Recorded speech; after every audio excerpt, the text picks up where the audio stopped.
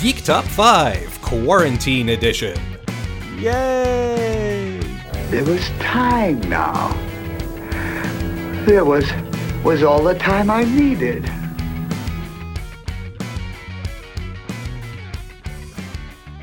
Geek Top 5. I'm Jesse. I'm Graham. And I was thinking, is it too much to lead in with a star date, or... Oh, no, never. All right, well, podcast host log. Stardate, whatever the hell. I don't know if it really matters anyway, and we can't keep track of time because of the pandemic. But Star Trek Lower Decks has been out for long enough that they've got 5 episodes up available for you to watch. And besides being the magic number for us, that is also a good piece of meat, like a good chunk of it to be able to take a look at the show. I think it's half this first season. No kidding. I'm a little disappointed to hear that. I was hoping there'd be more episodes. Hey, no spoilers.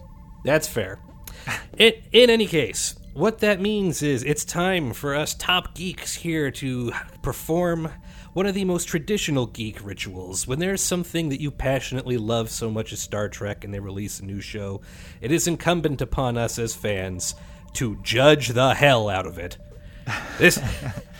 This is Geek Top 5's deep dive on Star Trek Lower Decks, impressions, and, let's go with reviews and impressions of the first 5 episodes. Yeah, so I guess we should start with the premise. This is a series created by Mike McMahon. I think that's how you pronounce it. He is probably best known outside of this as a writer of TV shows, but also as the writer of a very funny Twitter account that was called Star Trek The Next Generation Season 8. And he managed to spin that off into a book called Warped, and it just sort of elaborates on all these episodes for a fake Season 8 of Star Trek The Next Generation. Both the Twitter account and the book were very funny. And very much the segue into his making this entire show. In terms of describing who he is, I mean, as much as you may have seen him on Twitter, he's also been pretty heavily involved in shows like Rick and Morty, which may be a little more in the spotlight. Yeah, that's true. But yeah, to Star Trek Files Like Us, that book is hilarious. I've got a digital version of it, and I've been taking screenshots of passages here and there to send to Graham and also to other friends. It is a riot. We are not getting paid to advertise this book, but we're not getting paid for it. It is only $1 right now, so it's basically, you might as well just get it for free since it's $1. Just go get it. That's like nothing. Yeah. But that being said, that's where this guy sort of got his Star Trek chops busted in. And between that and working on shows like Rick and Morty, somebody gave him permission to make an animated Star Trek comedy television show. Which is something that I can't imagine would have ever... how do you pitch that? Well, in this day and age, it seems like they are desperate for Star Trek content. They just want to crank out as much as possible, for better or worse. We've had our beefs with Discovery and Picard, but it is like more Star Trek than you can reasonably handle, and there's just more and more on the way. And I think it's driving a lot of the subscriptions to CBS All Access. So I think their goal is to have constant new Star Trek content coming. I think they said that between Lower Decks and Discovery Season 3, there's going to be 23 straight weeks of new Star Trek content. And that seems ideal if you want to have a subscription-based streaming service and you've got a huge Trekkie fan base. That means you've got them hooked for another 23 weeks. And listen, we're not going to complain about there being more Star Trek content. But let's zoom right in here. Lower Decks isn't your average Star Trek show. Discovery, it's taking the next gen formula and giving it a heavy dose of Battlestar Galactica, and Star Trek Picard is basically that with Patrick Stewart in it. They're kind of formulaic. This is kind of something new. And obviously, we're going to spend the next hour or so getting into it, but I will, spoiler alert, summarize saying I'm having a really good time with it. And if you haven't checked it out yet, it's got my recommendation. I think I like it better than Graham, but we may. But I guess we're going to have to get into that. Yeah, I refuse to spoil it. I don't care what you say now. People aren't gonna hear my final thoughts until the end of the show. Okay, all right. Stay tuned for the Graham note. So what we are looking at so it's animated, it's a comedy, and the premise of the show is that it features like the lowering rank guys. Like, you know, when we're watching Star Trek The Next Generation, you're watching like the people in charge of the best ship, of the best crew, of the flagship of the Federation. This is the exact opposite of that. This is sort of a workhorse, you know, middle of the road, nothing interesting kind of ship. And instead of focusing in on the captain and the commander, and we're spending a lot of time with the I don't want to say dregs, but with the lower decks. The lower decks, with the ensigns, with the kids, with the folks who, you know, haven't really, the folks who still have a lot of growing to do. Let's go with that. On the other shows, your focus is the senior staff. This is more like the junior staff. Yeah, like imagine like a medical procedure show where instead of following around all the sexy surgeons, you were following around like the receptionist. Yeah, or like the bedpan cleaner. Yeah, something like that. I was going to say janitor, but then I thought of Scrubs, and the janitor on that is not only a big character, but he's a riot. So yeah. I don't want to sound like I'm doing him a disservice, but that's another podcast. Or janitors in general. Come on, they do some good work out there. Listen, they work real hard, and they are underappreciated for the shit they have to put up with, literally. Especially in a hospital. Again, podcast for another time. So our main character is Beckett Mariner. I would call her the main character, right? She definitely shares the spotlight with Brad Boimler. I would say that like the two of them have a protagonist deuteragonist. We're introduced to Boimler first, but the show definitely, like, Mariner is the one who seems to be driving the show. Right. So she's a slacker who also seems to be very capable of any activity put in front of her, and knows everyone, has all these connections. So it's not what you would expect from a Star Trek protagonist, who are all highly capable and highly productive and like on task and getting stuff done. And Boimler is the other main character, also an ensign, and he's got all the like gung-ho need to be. He's got all the rules memorized. He knows how to do his job very well and a lot of the jobs on the ship, but he's also woefully naive, and he's striving for better positions, and that's not something we usually see in Star Trek. Most of our Star Trek characters are content at their level, and if they get promoted, that's great, but like no one was really ever like striving to reach higher ranks. Yeah, those characters were all like, you know, they were all who they wanted to be. In this case, we have two characters who have a lot of development to go, and this is the Starfleet equivalent of, you know, Mariner has street smarts and Boimler has book smarts. And both of them are, like, their character flaw is that they're lacking the other one. And so, of course, the two of them bounce off each other hilariously, and that's sort of the main focus of what drives a lot of the plot in the show. Yeah, and there's also two other certain supporting characters who are in every episode and are important to the plots. There's Devana Tendi, who's an ensign in engineering. I believe she's an Orion, and she's Tendi's sciences, medical specifically. Yeah, what did I say? You said engineering. You're thinking Sorry. of Rutherford. I meant medical. In my head, it was medical. So she's working, but she's just always very excited and happy to be with everyone, and she's a bundle of positive energy. And then you've got Cordero, who's sort of the Geordi of the crew, and that he's got a weird eye thing. He works in engineering, and also just like very keen on his job and loves his work. To be clear, Eugene Cordero, the voice actor for the character Sam Rutherford. Right. Yeah.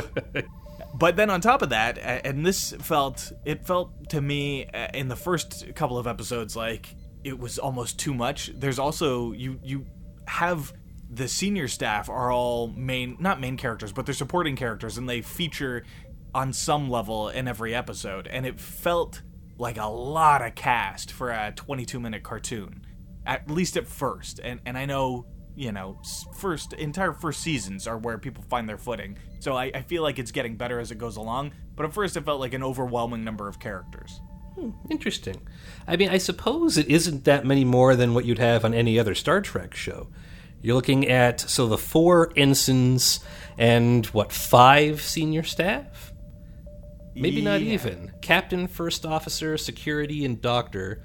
We haven't seen much of the chief engineer yet. He's been there. He's credited as like a recurring character, whereas the rest of them are in the opening credits. So 9 characters. I don't know. Maybe, but I don't know. We'll get into it as we go. That's our setup. How do we want to do this? We've got 5 episodes. I don't think we're going to rank them. I think we're just going to progress from 1 to 5 and talk about each. So, by the way, remember the tagline for this show used to be spoiler alert. We're going to be spoiling these 5 episodes. Now, it's a comedy. It's not a drama. There aren't going to be any huge, shocking character revelations. But that being said, if you want to experience the show, like the way it's meant to be, like there will be some fun reveals we're going to spoil here. So just heads up. Indeed. So let's jump into the pilot episode, Season 1, Episode 1. This is where we got our first taste of it with the episode Second Contact, where we get introduced to the ship. We get introduced to the idea that this is not a first contact situation. This is Starfleet sort of support, and they do less interesting stuff than the major crew. As is typical for pilot episodes, Tendi, it's her first day on the ship, and she's getting shown around. So she's the audience surrogate, and we're learning about the ship and the other characters through her perspective. As she's introduced to everyone, we're introduced to everyone. And the audience perspective in more than one, because the way they cast her character, like she is so excited to be there and just thrilled by every little thing. I mean, that is very much a vehicle before the audience. Like the audience they're targeting is people like us, right? Or the people who have spent 20 years like just wishing that they could be on a starship. Like the kind of people who would walk by the shuttle bay and go, "Oh, it's the shuttle bay." Yeah, and it's also nice to have... I feel like the modern era of Star Trek is a little more cynical than we're used to, and it's nice to have a character like her who is completely devoid of cynicism to be the eyes of the audience, at least in this first episode. Mm-hmm. And to be fair, even the cynical characters in this episode are, in a way, still delighted to be there. I mean, she immediately encounters Boimler and Mariner, who have the two... they bounce it off. Like Boimler is he's trying to be by the book. He's trying to give her the tour, and this is the impressive ship, and this will be like he's doing what it would be if it was a normal Star Trek episode. Whereas Mariner, in the cold open for this episode, like we find her drunk, essentially, and drunk and delighted and fooling around with a batleth. So when Tendi shows up, she is giving her a less than positive look at the ship, but it's done in a way that I really liked, and this is something we're going to be talking about a lot over these 5 episodes, where the show has a really delicate line between like making fun of Star Trek and making fun with Star Trek. It could have fallen into the Big Bang Theory trap of just pointing and laughing. But I think Mariner, in this episode especially, and also because since she's focused on so heavily in the next, her character in general is a great way of saying, yeah, some of the stuff in Star Trek doesn't necessarily follow, but it's still played... How do I phrase it? Like it's still played as it's a good thing. She doesn't take it seriously and can laugh at it, but there's still love for that world there. And I think that with Tendi's bright-eyed... wow, look at that, bouncing off Mariner there, that really lays the groundwork. It gives you the idea of what this show is going to be. And I thought that was handled really well in this first episode. Yeah, we'll get to it more as we go on over these first couple of episodes, but Mariner really rubbed me the wrong way in these first couple of episodes, mostly because she seemed to not care about anything, and was dismissive of other characters, or specifically of Boimler, and also just seemed to be able to do everything with ease and nonchalance, and there was no problems for her. There were no setbacks for her. Everything went her way, and she didn't care, and I don't know, I found her really annoying in these first couple of episodes. So that hurt their appeal for me. Specifically, yes. Yeah, go on. I saw that as part of the setup. Like, you definitely see where initially she's very dismissive of Starfleet and such, but the end of this episode, when she's drunk in the bar and sort of remakes her friendship with Boimler, all of a sudden she's jazzed about Star Trek stuff, almost to the point of parody. She's hammered, and she makes a lot of Star Trek references very quickly. She tells Boimler he's going to be her Chadich.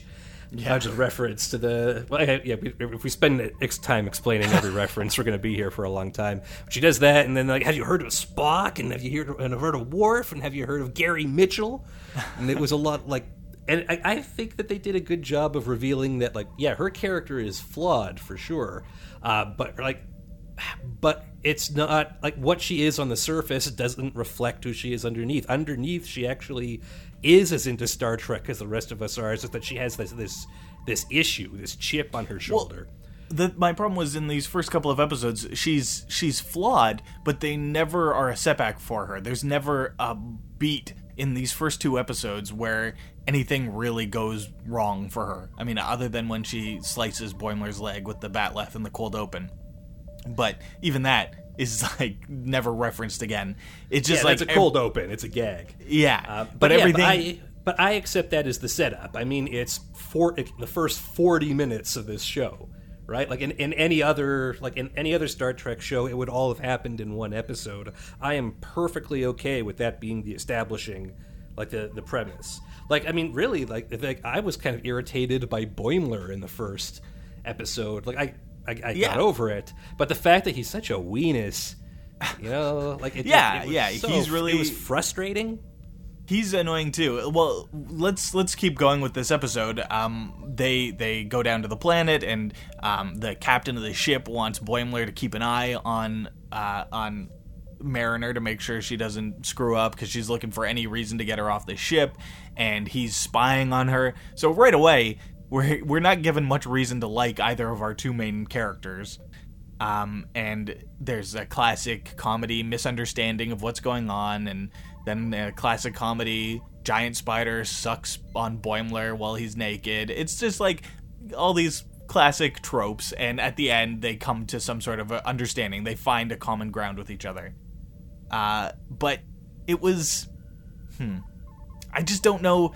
That first episode didn't really click with me in a way that I wanted it to, but I was trying to give it slack because it was the first episode. It was a pilot. Yeah, there wasn't a lot that I really laughed out loud at. There wasn't a lot that I really made me want to come back for more, but there wasn't also anything extremely off-putting. So I knew I was going to keep coming back, but after that first episode, it felt a little rough. And see, I agree with you in that it's a plot I've seen before. But what made this stand out over any other show, any other plot where there's a misunderstanding between 2 characters who have 2 different ways of looking at the world? And this is going to be, like, we might fight on this. Like, it could be interpreted as really cheap, but what filled it up and made it special for me was just all the Star Trek references. The actual situation of what was happening, it was fine, but the way they wove it into the world, like a B plot in this episode is that Rutherford is on a date, and his date is sort of happening in the middle of a Star Trek episode. There's a rage virus on the ship, and everything's going crazy, and the date is still progressing through it. And at the end of the episode, when Tendy's asking him, whoa, did the rage virus disrupt your date? He tells her, like, no, that kind of stuff happens here all the time. And that attitude, like, once a week, some insane sci-fi shit happens, and it's very dramatic to the senior staff, but to the ensigns, it's just like, alien virus turning people into zombies, right? Yeah, no, this is it's a Tuesday. Right. That attitude, God, that attitude is directed to fans of Star Trek who automatically know, like, who know all the terminology, who know when you raise the shields, who know why you do a baryon sweep. Like, the fact that they loop all that in is great. And Mariner has some of that too. When she's trying to explain to Boimler why they're doing things off the book, and she makes the reference to how experienced she is. One of the references she makes is that there's one time she was in a Klingon prison and she had to fight a Yeti for her own shoes for no reason. Like, which is a fun reference to Undiscovered Country, but it's also saying, like, yeah, this universe is, all this crazy stuff happens into it. And there's visual gags, too. You know, like, there's Nomad is secretly hidden in this episode. See if you can spot him. But the fact that they made it so invested in that world and the attitude of, like, oh, yeah, no, this is another one of these crazy Star Trek things, that's what set it aside for me. That's what makes it different from just any other Like, yeah, they misunderstanding, but then they work it out in time for the end of the episode plot. And I think that carries through the later episodes, and I really enjoyed it. I was happy to see it in that first episode. So I do think the references are all, for the most part, really enjoyable for me, too. It speaks to me that this isn't people who are making fun of Star Trek. Clearly, with all those references in there, they are fans. It's undeniable that the people making this show love classic Star Trek and are really happy to be making a show in that world that gently pokes fun at the tropes and the history of the characters. So I do like that, and I think that continues to even a greater extent in later episodes. But yeah, the first episode was a good starting point, but I really think it finds its groove later on. Let's move on to episode 2. Sure. Episode 2, Envoys. One that I thought was a little bit weaker than episode 1, so curious to see how we match on this.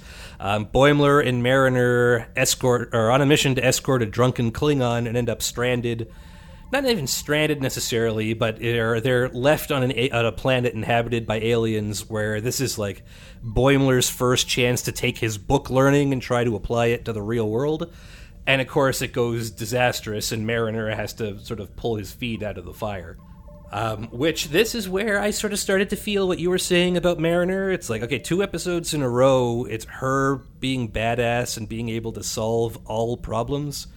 Like the fact, like he's supposed to be super intimidated by this Klingon general, but it turns out her and the Klingon are old friends, and they get drunk and sing Klingon songs together. And she's like always drinking Klingons under the table. It's like not enough that she's buddies with this Klingon. It's like she can outdrink a Klingon, and stuff like that was starting to grate on me. Mm-hmm. Again, second episode, right? Show's only been on for a little over half hour at this point, so I'm okay with it. But yeah, I started to feel it too here. So on the whole, yeah, this one I thought was a little bit weak. What this one did, though, like what this contributes overall, is the B plot in this that I thought, frankly, deserved more attention. Is Rutherford, in an effort to spend more time with Tendi, like he spends most of his time cleaning up Jeffries tubes, and it's something I guess we should mention about Rutherford's character. Like, he does all the dirty engineering jobs, but he loves it. Like, right. The way he's constantly super optimistic about it. But to spend more time with her, he decides to transfer out of engineering and try all the different sections of the ship, which is a really clever vehicle for sort of explaining all the different roles in the ship, you know, the sciences and security and command. And at the same time, he spends a little bit of time with each of the senior officers. Yeah, you're right. This B plot was really good, and it sort of reinforced to me that I kind of like these B characters a little bit better than our A characters, at least at this point in the show. I was much more interested in spending time with Tendi and with Rutherford because they were just nicer and I don't know, they were, that sounds kind of lame. I liked them because they were like nicer. The comedy between Boimler and Mariner is still very, like, it's antagonistic. Yeah. Right? It's watching people who don't get along and who aren't enjoying what they're doing. Yeah, and like, it doesn't feel like a friendship, it feels like a constant competition, and they're constantly sneering and eye-rolling at each other. And there are shows and times where I think that works great, but I don't really want that in my Star Trek, at least not in my main characters. And so the Tendi and Rutherford stuff was more fun and just more pleasant, and it felt more Star Trek. I loved when Rutherford first asks to transfer out of engineering. You get this shot where the chief engineer looks like real angry and disappointed. And of course, it's like, he flips. He's like, oh, of course, we want you to do whatever makes you happy. This is great. And I thought that was a great joke, and they echo it later in the episode. And it's just, that felt good to me. Like, I enjoyed that moment. But you're right, the B plot of this episode was better than the A plot, by far. Yeah, I think, like, the thing with Rutherford and Tendi is, again, like, Rutherford and Tendi are the Star Trek fans. They love it, and they love wanting to be there, and because they're kind of outside of it, it gives it a perspective similar to us, whereas Mariner and Boimler are more integrated, I guess.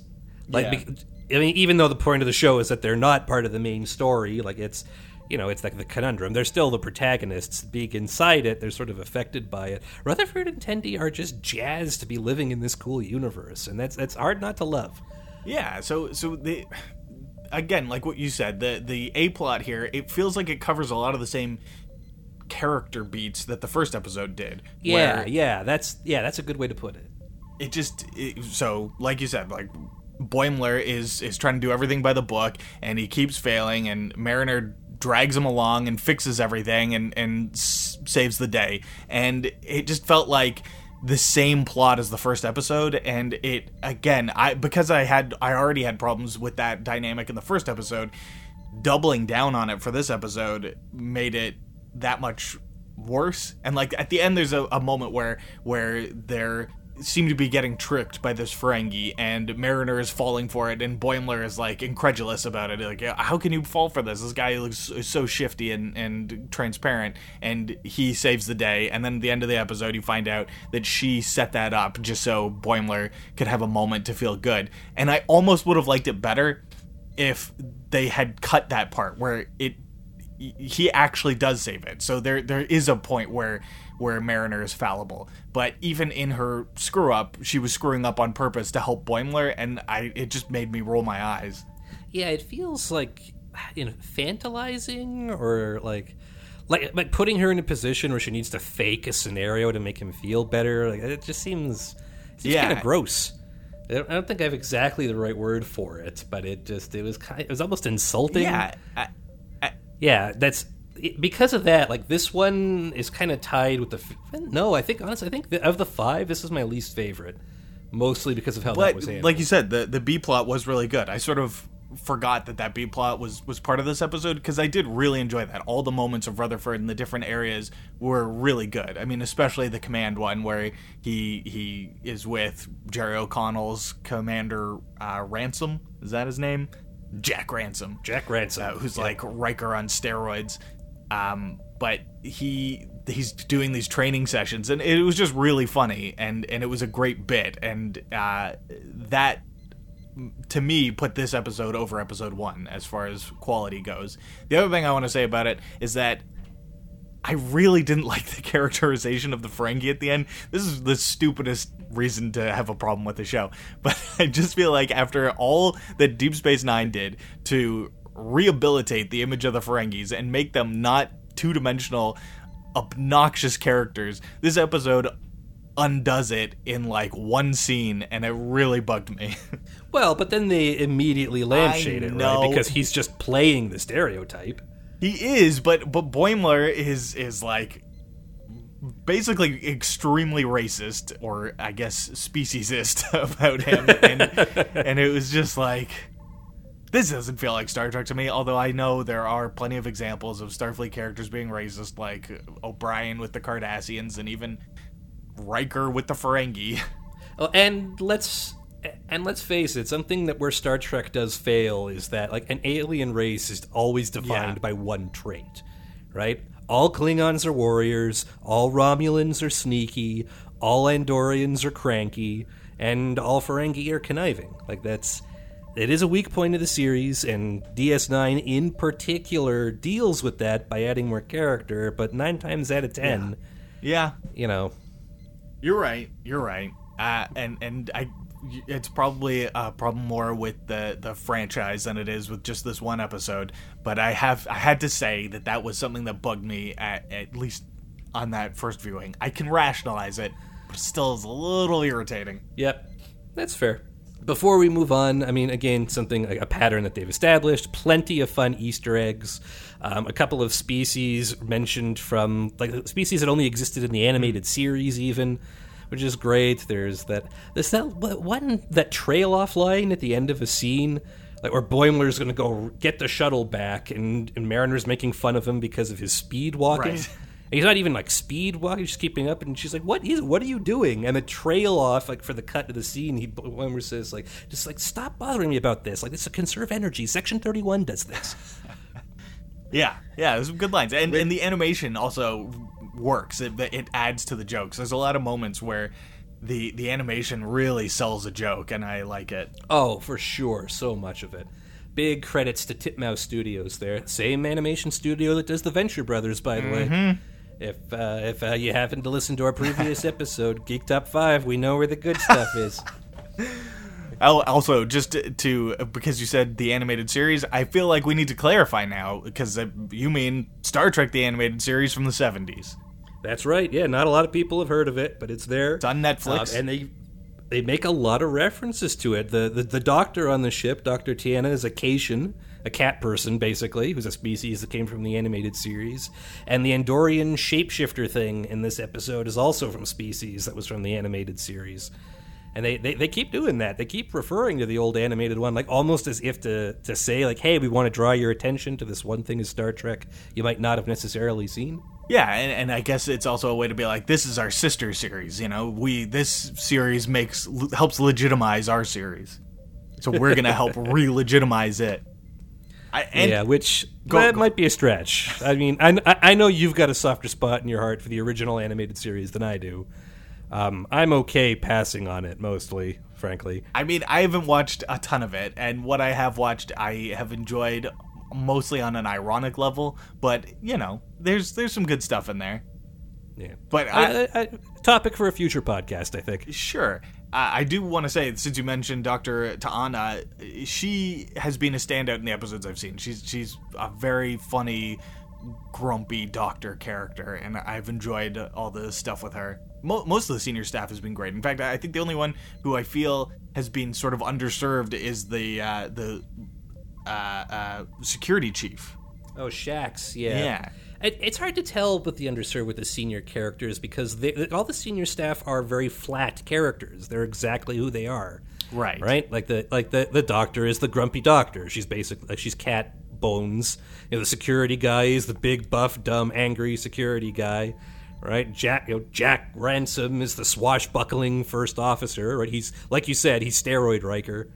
Yeah, like they're kind of supposed to be one-dimensional, so it's hard to say if that's intentional or not. He just hasn't had, to my mind anyway, a moment to shine. I think that the closest you get is when Rutherford is transferred into security. He gets a couple of good lines there, but he seems like a character that would have a bit more depth. But maybe again, I'm bringing in too much Deep Space Nine into this because he's a Bajoran character, and Bajorans have been through a lot and have a Bajoran security chief. Right, and I'm sure if the show was about the senior staff, we'd learn a lot about that. Yeah, you're right. That's not what the show's about. Okay, should we... So for me, I liked this episode more than the first one. Let's go to the third one. Yeah, third episode, Temporal Edict. This is the first episode of the show where I said, okay, I get it, I see what they're doing, I like this a lot. Like, this is the first one to me that felt like this was a good episode. I enjoyed my time, I laughed at the jokes, I enjoyed the comedy, and I enjoyed the Star Trek-ness of it. Right, yeah, I think I'm in the same boat. I have a big fan of this one. Give us a little summary here. Yeah, so sort of two plots happening at once, but one causes the other. A running thing in Star Trek is the concept of that you don't tell them how long it'll really take. It's something pioneered by, we always suspect of Scotty in the original series, and he confirms it to Geordi in Next Generation. Right. No one's going to think you're a miracle worker if you tell them how long it's really going to take. In this episode, everybody in the lower decks is doing this. They finish a job and take a quick break for margaritas before moving on to the next one. Which is, of course, the extra flair that Mariner adds to it. Yeah, I will say that is done fairly early on in the episode, and it felt a little out of character already to me that Boimler joined in so willingly, but as such a regular, he's like such a strict rule follower, even this rule about breaking the rules was a rule he had to follow. So it kind of worked out in the end. The plot of the episode, of course, is the captain finds out about this, and she's just been, not punished, but she sort of had the carpet taken out from under her, and she feels like it's because nobody respects the ship. Because let's face it, it's not the Enterprise, and so she institutes a program of mandatory timing on the tasks that the crew has to perform. They have countdown clocks. You have this long to finish this task, and then your next one comes, and starts basically working the crew to death. Because they're working so hard on doing all this, they screw up a second contact and essentially accidentally start a war with a race that's just been entered into the Federation. And we get incredibly the original series-esque, like the away team has been captured by a warlike, primitive alien species and have to fight our way out. Yeah. So the A-plot is that the crew is going insane with these crazy schedules, except for Boimler, who's having the time of his life because all he has to do is work on stuff. And the B-plot is it's Mariner and Jack Ransom, whose name always has to be pronounced like that, basically living out that Kirk away team thing. And, we'll cut right to it. The way this problem is solved is Jack has to fight in a gladiatorial arena and rips his shirt off, and they actually animate his bare chest glistening. They go to efforts to show to make it really look like that classic Amok Time style original series fight scene for ludicrous reasons. Yeah, and I feel like the stereotype version of the scene, or the what you would expect, is that Ransom is all just full of hot air and he gets taken out really quickly, and Mariner has to come in and save the day. But that's not what happens, because this is still the senior crew of a Starfleet ship, so they are actually really good at their jobs. There's a reason why he's the first officer of this ship, and it's really fun watching him go and fight and finding Mariner kind of developing a thing for him because he's so competent and good at there's fighting. No kind of she hates his guts, but she hates how much she's turned on by watching him. He's doing the Kirk Fu where he's linked his two hands together to form one big fist, and while he's fighting the guy, I respect your sovereignty, and she's there watching in the cell going, so ethical. It's. Yeah. And the conversation between the two of them, Jack Ransom is, like you said, he's Super Riker, so he sees it as his duty to step in and do the right thing and win this fight to protect his crew, and she thinks that's insane. Because, for starters, she thinks she's better than him, and maybe she's not, which is a really great development for her character. But she's also the one pointing out, this whole thing is so stupid. Yeah.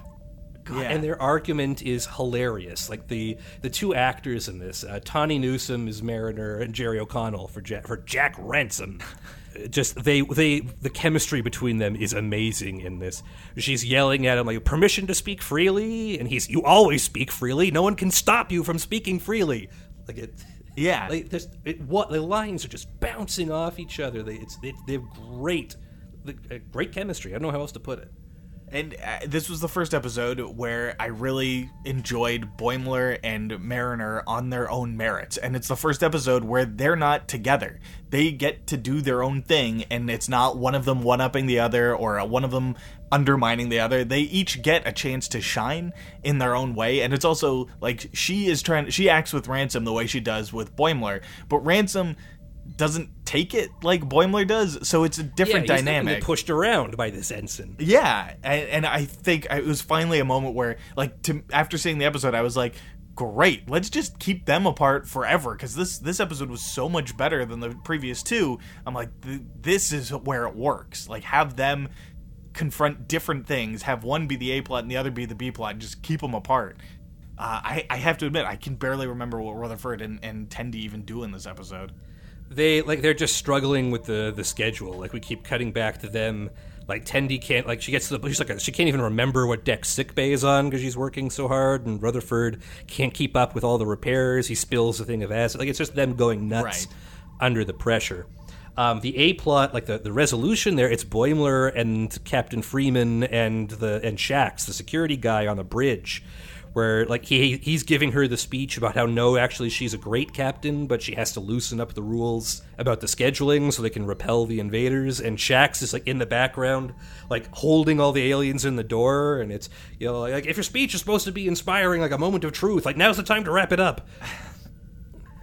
Yeah, it's the focus is on them, which is interesting. It's putting the senior staff in more of a front-facing role than you'd sort of expect given the premise of the show. It's true, but they also, I think the other thing that works about the show is that it is still the senior staff, for the most part, being the heroes. They're the face of the victories, and I don't think it would work as well if it was just always our lower decks characters solving all the problems, because it undermines the premise. So but they do kind of do that, right? Like the pilot episode, like the senior staff cure the virus, but it's because Boimler comes back with the cure. And in this one, it's Boimler's speech to the captain that gets them to solve the thing, and the senior staff just happen to take credit for it. Right. Well, I mean, in the first episode, like, Boimler unknowingly brings the cure back, right? Like, it's an accident. It wouldn't have happened without him. That's fair. But they do solve the problem, is sort of in spite of him. But yeah, it's again, I think this episode was better than the last one, and so far, like, if I were ranking them, it would, like, 1 would be at the bottom, 2 would be the one after that, then 3 is number 3. It's just like they keep, to my mind, getting better and better as they go on. Also, would like to point out that one of the traits, maybe not even Mariner's trait, but maybe just something of her actress that Tawny Newsome does. Like, once every couple of episodes, she has these insane babbling rants for Mariner, like usually when she's drunk or angry. And in this one, it's when, like, she makes up with Ransom, she's not going to put him on report, and, like, everything's going to be okay. And then he throws her in the brig because she had her sleeves rolled up and, like, she's out of uniform, and she goes berserk on him. And the speech there, I can't replicate the presentation, but I've got the words. She tells him, "You're an idiot. Joke's on you, man. I love the brig. I'm going to my favorite place. Next time, I'm going to let them kill you. I'm going to dance in your blood." As they're dragging her out, and, like, the way she does these insane, rambling, crazy things always leaves me in stitches. Yeah, the way the dialogue is cut together, it's so fast and so choppy. Like, there's times where you're like, I don't know where anyone's breathing in this, but it can be real fast and real funny, and, like, overlapping dialogue. It's really well done. Her in particular, I think. Yeah. Especially because she laces it with Star Trek, sometimes obscure Star Trek references. But, like, yeah, this one in this episode was great. Anyway, let's move on. The 4th episode, Moist Vessel. Great title. Yep. Really cool, like, Star Trek sci-fi plot. Like, to the point where it's like, I kind of would have liked to see what this was like on an episode of Next Generation or Voyager. Yeah. The premise of this one is they're working with another ship because they found in, like, this ancient alien generation ship. The crew of the ship has died, but they're carrying this material. This, like, it's like a liquid that when it gets sprayed or dropped on anything, like on just inert matter, it terraforms it immediately. Like, so it can, like, life from nothing. And very early on, like, the way they display this is we see a no-name scanning with her tricorder, and a drop of this hits the tricorder, and it bursts into plants and flowers and stuff. Yeah, like a very cool version of the Genesis device, like a modern take on the Genesis device. Yeah, Genesis device juice. Which is a delightful, like, cool sci-fi premise. But, of course, it has to go through Lower Decks lens. So the A-plot in this one is family dynamics. At the end of the first episode, we see that one of the motivations for Mariner being such a slacker is that the captain is actually her mom. And there is some unhappy family dynamics there. Yeah, I don't think Mariner is the sort of kid that her very, go-getter mom would have wanted. Not at all. And it seems like Mariner, like, basically all this attitude she has is essentially her rebelling against this Starfleet career, against her mother. And that's the A-plot of this one, where the captain basically has had enough and wants her off the ship. But she kind of can't get rid of her. And so it starts off with, like Ransom suggests, well, how about we just give her the worst jobs on the ship, then maybe she'll request a transfer, and you won't even have to fire her. Which gets us to the is it the touchy subject of holodeck waste removal? Well, let's just say it's not something that's been discussed on Star Trek before. But always, like, implied. Right? Well, especially in Quarks. Yeah, but no, there's that episode in Next Generation, The Perfect Mate, and Riker walks her to her quarters and turns her down, and he's like, well, I'll be in the holodeck. I forgot about that. That is a great moment. And you're sitting there in the audience being like, wait, what? Yeah. But yeah, so and people. Barkley was in there for ages. It's probably not just that kind of waste. I'm sure he's had to have other sort of movements while in the holodeck. There's more than one kind of waste. But it's pretty clear what they mean, right? Like when Ransom is arguing with the captain. And tells them, "We'll give her worse jobs then." And then he shouts at her, and they censor it. Like, "I have her cleaning bleep out of the holodeck bleep filters." And then everyone's staring at him. And the next line is the captain going like, "Oh my god, they use the holodeck for that?" And they're like, "Yeah, it's mostly that." Yeah, it was a good bit. Oh god. Which, by the way, is something like that's a Michael Mann thing. Like that comes up in his season 8 book and tweets a lot. Right. Is like, yeah, like we all know what the holodeck is for. You can create anything you want in there. Like, awkward. Anyway, they can't get rid of Mariner. No matter how crappy a job they give her, like she finds a way to enjoy it. So she realizes, like, well, there must be something on the ship that she hates.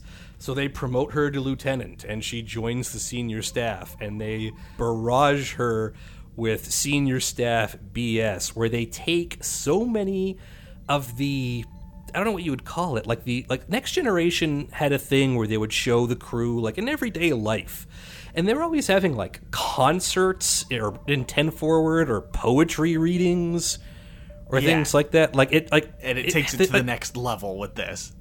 Yeah, and even in Next Generation, when you think about it, it's like, well, that's not actually how people relax most of the time.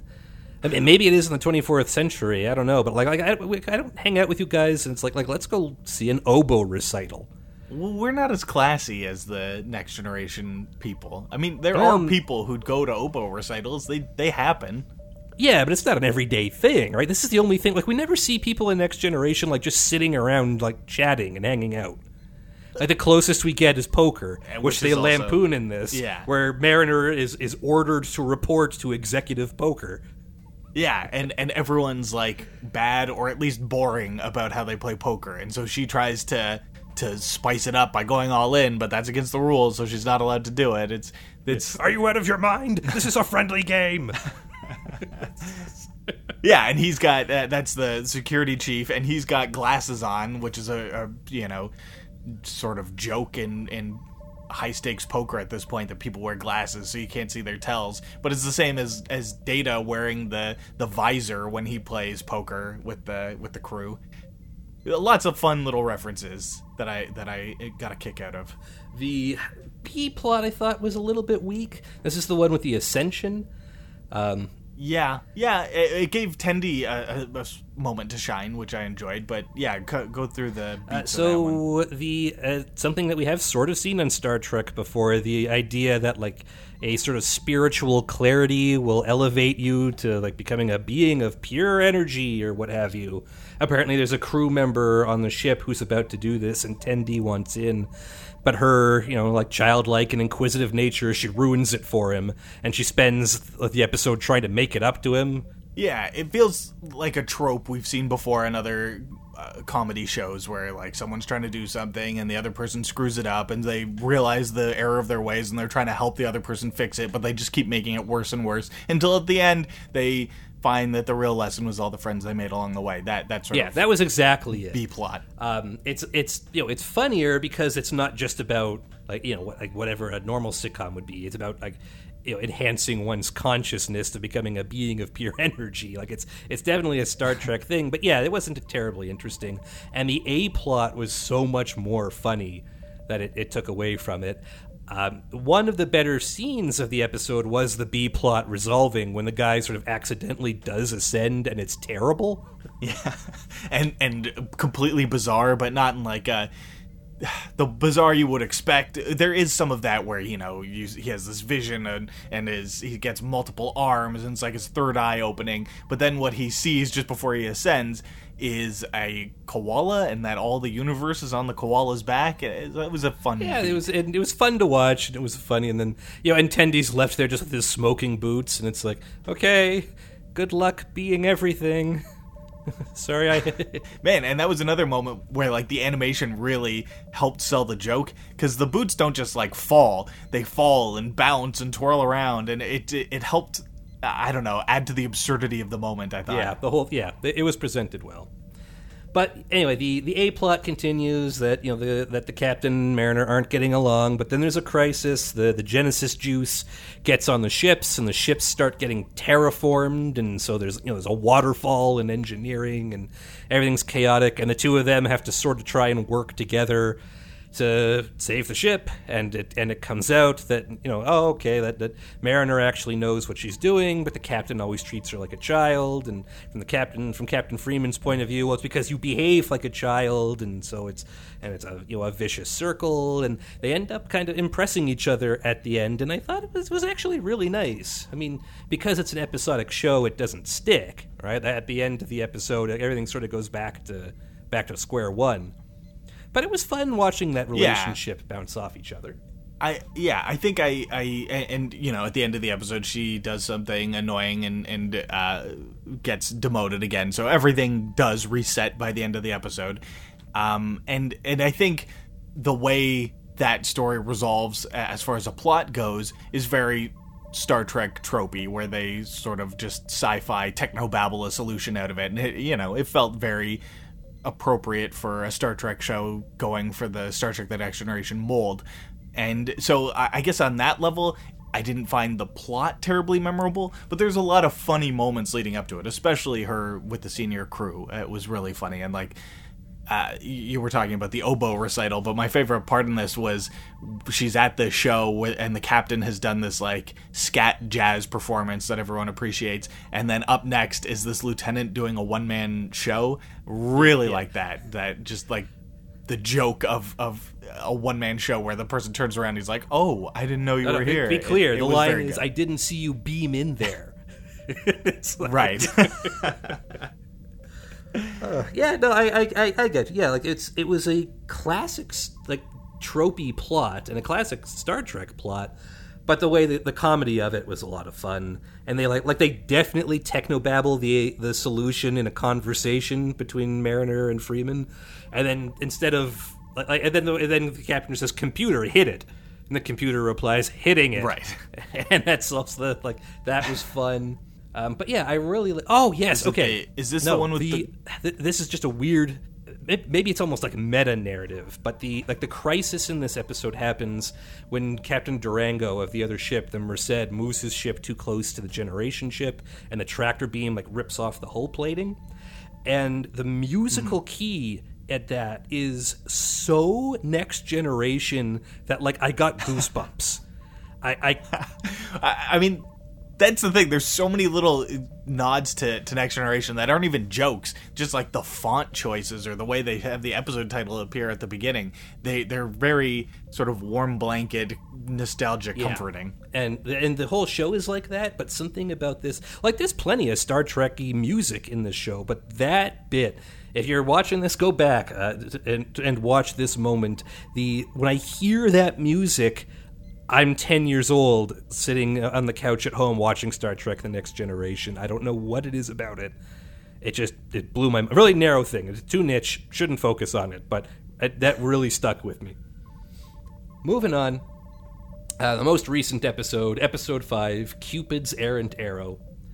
Which I could swear to God that Cupid's Arrow was used for something for Star Trek before. There's an episode called Cupid with the Q. It's a pun on... but that's... Maybe that's what it is. I don't know. It's scratching my brain. It has been for days. It hasn't been something I've been able to solve. So maybe it's nothing. But yeah, this one, it turns out that Boimler has a girlfriend, and Mariner is understandably suspicious. Yeah, Boimler has definitely not been shown to be someone who is popular with anyone, least of all the opposite sex. And they do a lot of romantic comedy in this one, which, frankly, I didn't I agree with you in the ramping up. Episodes tended to be getting better, but I think I just don't have it in me to appreciate romantic comedy hijinks. Oh man, this was my favorite episode yet. Really, man, I thought. like I said, I felt like every episode got better. I mean, episode 3 and 4 were probably about on par, but this one, I feel like I was laughing all the way through. I really enjoyed it, especially the resolution of it, which we'll get to, but completely unexpected and great resolution to That's the episode. true. I grant you that. I think mostly it's just the one scene where it's like he thinks that maybe she's cheating on him with the other guy, which, by the way, he describes as like, that guy's a Kirk Sunday with Trip Tucker sprinkles, which is a hilarious line. And again, sort of that weird fourth wall breaking kind of thing where like everybody on the ship knows loves Star Trek the same way we do, but anyway. But it's also kind of like it in real life. It would be like me saying he's like, I don't know, like a Mr. Darcy, and I don't even know what's 100 years before that, right? Like he's referencing someone from 100 years ago with the sprinkles of someone from like 100 years before that. So it's a little weird if you think about it, but why? Because that's the tone of this cartoon, is that they reference all this Star Trek stuff. But yeah, mostly the scene just like where he dresses up in the different clothes and stuff. Like it's just like I've seen this scene 100 times. I felt like they didn't really Star Trek it up enough, I guess, for it to just not be the same romantic comedy BS. I would say that my favorite part of that, my favorite like twist on the joke there was like he has the computer replicate him an outfit that combines the coolest things of the last, I don't know, 300 years. So it's just this mishmash hodgepodge of nonsense, and he comes in and he's trying to be all cool, but he ruins everything. That's a very typical tropey romantic comedy situation. But at the end of the scene, she says something to the effect like, you came in dressed all cool and then you ruined it with this. So I feel like the character would also think he looks ridiculous because it's such a weird mix of clothing. The fact that she liked the fact that she actually found it cool was a nice touch. In any case, the B plot in this is mostly a B plot. I don't think we're going to spend much time on it. But the sci-fi thing they're doing is they call imploding a moon. They have a moon that's going to crash into a planet, so they're going to implode it so it'll be safe. But all kinds of, like, the aliens on the planet don't want the moon to be imploded, even though it's going to destroy them. Like, some of them are saying because it's a religious thing, so you can't blow it up. And others are saying, like, the moon isn't going to fall. That's just government propaganda to control us. And, okay, all right, yeah, Star Trek has always touched on issues of the day where people believe crazy things. The resolution of it just continues with that trend. I enjoyed that too. I would say this is almost a C plot of the episode. The B plot is Rutherford and Tendi using new tricorders. Yeah, no, that's true. Yeah, they're. I mean, that's the other thing in this. We haven't mentioned it yet. Like, I wasn't sure if this was a niche thing or not, but like they spend this episode with a cooler ship. Like the Cerritos, their ship is it's a crappy nothing, but they run into this ship, the USS Vancouver, which is a Parliament class ship, which is great, some Canadian pride right there, and it's like it's like someone took the Miranda or the Soyuz class and Sovereign classed it. Like, it's big and bold and beautiful version. You are gonna have to translate some of that. Nah, it's a big cool ship. Put it that way. Yeah, it's very sleek. Their ship is not cool, and this ship is super cool. And Tendi and Rutherford are delighted by this. And Mariner has kind of a one-off where she says, guys, it's basically the same ship as the Cerritos, and they just laugh at her. Right, and that feels like something that is a sort of joke on the live-action shows where a new ship would show up, and they would just reuse sets from your regular show. When they have that conversation, they're in the exact same shuttle bay as the Cerritos. They just change the color of the Starfleet Delta and the name of the ship.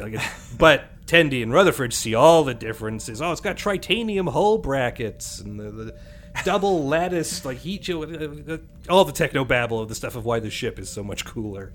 And basically they have these cool tricorders that Tendi and Rutherford want, and they end up competing for it. And seeing who can do more diagnostics and chasing each other around, and that was fun. Yeah, there's also changing the dynamic yet again of this was the first episode since episode 2 where we really got a lot of Mariner and Boimler together, and it started off with the same stuff as before with them just grating on each other's nerves, but then Mariner becomes obsessed with the idea that this woman who's attracted to Boimler, it's impossible that she would be into him, so she must be some sort of shapeshifter, or there's a parasite involved, or she's gonna destroy him in some way. And this is where I started to enjoy their friendship, because she was interested in saving him, and it really felt like a friendship as opposed to just like frenemies, where she wanted to make sure he was okay and safe, and she was driving herself crazy trying to figure out what the catch of this relationship because was. She's genuinely worried about him. Yeah. So I think it was a good step in the right direction for how that character dynamic needs to be going forward. Also a wonderful opportunity to do that Star Trek Easter egg thing, because all the crazy conspiracy theories she comes up with is a reference to an actual like episode or creature. Like she lists like android or a transporter duplicate or a Romulan spy or a salt succubus, which is a reference to this original series monster, or a Suliban. And then we find out in the which is Enterprise. And when we find out in the climax that the girlfriend thinks the same thing of Mariner. And she's like, at first I thought you were a rogue holodeck character, but then I realized you must have been a Breen infiltrator. It's just like, oh my god! They list every insane crew substitution thing that has pretty much ever happened in Star Trek, and every one is a more hilarious reference than the last. And again, playing into that thing, like this is a universe where these characters are like, oh yeah, it could just be a rogue holodeck character. That kind of stuff happens here all the time. I love that kind of humor. I love the moment where Mariner's at the peak of her craziness, just about, and she says, "Oh, she must be a Reploid. They infect people with their barb tails. Her name is Barb." I just love the building on the conspiracy theory craziness of it. Yeah, they do the wall with the red yarn connecting pictures, like that you have to do if you're like showing that somebody's into a conspiracy. That was a lot of fun. Like the romantic comedy stuff I could pass on, but that was great. And at the end of the day, of course, it turns out that Boimler is the one with a parasite, and it's been manipulating his girlfriend and probably manipulating Mariner to see Boimler as more than he is. And in the end, the girlfriend breaks up with him, but she and Mariner are friends now, of course, because they're both cool and Boimler isn't. So that's okay. I mean, going along with your demonstrating some of the in-jokes from other Star Trek series with this, Mariner has a flashback to a similar situation she had when her previous ship was, it seems to be, docked at Deep Space Nine. Oh, it is. And there's and the music for that transition is part of the DS9 theme. It's sweet. And she's wearing the classic uniform from Deep Space Nine and First Contact, the gray shoulders. It was the nice little touch. I was like, I love that uniform. I think it's my favorite of the Star Trek uniforms to date, and so to see it again in a new setting was very nice for me. Yeah, no, it was fun. I mean, any reference to Deep Space Nine, I'm all on board. And just by the way, and that the Keto, the ship she was on, appears to be an Olympic class ship, which is the ship that Captain Beverly Crusher had in All Good Things in the Next Gen finale, which is interesting. Like, I wonder if there's sort of we've only ever seen that in the anti-time timeline, so we don't know if it's real. Real deep cuts here. Not important to the show, but again, it was a cool reference to this obscure Star Trek thing that I was delighted to see. I don't know. I could pass on the romantic comedy, but the rest of this, was really good, and I feel like the characters are really coming together. Yeah, definitely my favorite episode to date. I liked it, and based on the trend of it, I hope it keeps going like that and keeps getting better and better as it goes along. Yeah. So I guess we should get your summary. That's all 5 episodes, and I'm wearing my heart on my sleeve. I'm really enjoying all the time I'm spending with these folks. To be fair, I'm the kind of person who leans towards comedy, but I'm enjoying this more than I enjoyed Picard. I spent a lot of Picard going, okay, all right. But I look forward to every new Lower Decks episode. I can't wait for the next one to be out constantly. I'm a big fan of this show. But I know that you're more level-headed than I am about that sort of thing. You're harder to impress. Tell us what you think. I feel like comedy is very subjective, and I do think that you and I have a slightly different taste when it comes to comedy, and there's nothing wrong with that. So it hasn't endeared itself to me quite as much as it has to you. But like I said, every episode has gotten better. I find myself laughing at it more, and I have enjoyed it. I watched every episode twice for the benefit of this show, but the last one was the first one of the set so far where I actually wanted to watch it again, and that's especially surprising since that one came out yesterday as we're recording. So it's a pretty quick succession to watch a show twice, but I enjoyed doing it. I'd watch it again. I really liked it. Frankly, more positive than I thought. I mean, I think we can call this that we mostly agree on this one. Yeah. Makes for less interesting podcasting, but hey, consider this free advertising, Star Trek Lower Decks. Yeah, rough start, but what Star Trek series has really nailed it in its first few episodes? Yeah, no Star Trek series has ever had a good season one. Except for this one, maybe, because so far so good. In any case, that was our take at it, but maybe there's some stuff we missed. Maybe there's some Easter eggs we missed, although I doubt it. We're pretty good at that kind of thing. But hey, we'd love to hear what you found and what you think. It's always a great place to... I mean, listen, it's Geek Top 5. We've been pretty obvious lately. As far as communities go, Star Trek is a pretty big one around here. Got something to say? Please let us know. All kinds of different ways you can get a hold of us. We're available on email at geektop5@gmail.com. We're on Facebook, facebook.com/geektop5, and we are on Twitter at geektop5. Always looking forward to hearing from you, but even if you're not reaching out to us, just want to say thanks. Thank you so much for listening to the show. It's a blast to be able to do this for you guys. While we're giving out thanks, also want to add extra special thanks to Jamie Reaume, our musician-in-chief. Reaume is R-E-A-U-M-E. He's a music geek. Check him out. Jamie Reaume Official on YouTube and Jamie_Reaume on Instagram. And be sure to check out his online pub night trivia project at triviaschmivia.com. Hopefully enough to keep you busy until we get a chance to talk to you again. Until then, I'm Jesse. I'm Graham. And this has been Geek Top 5. We'll talk to you again next week.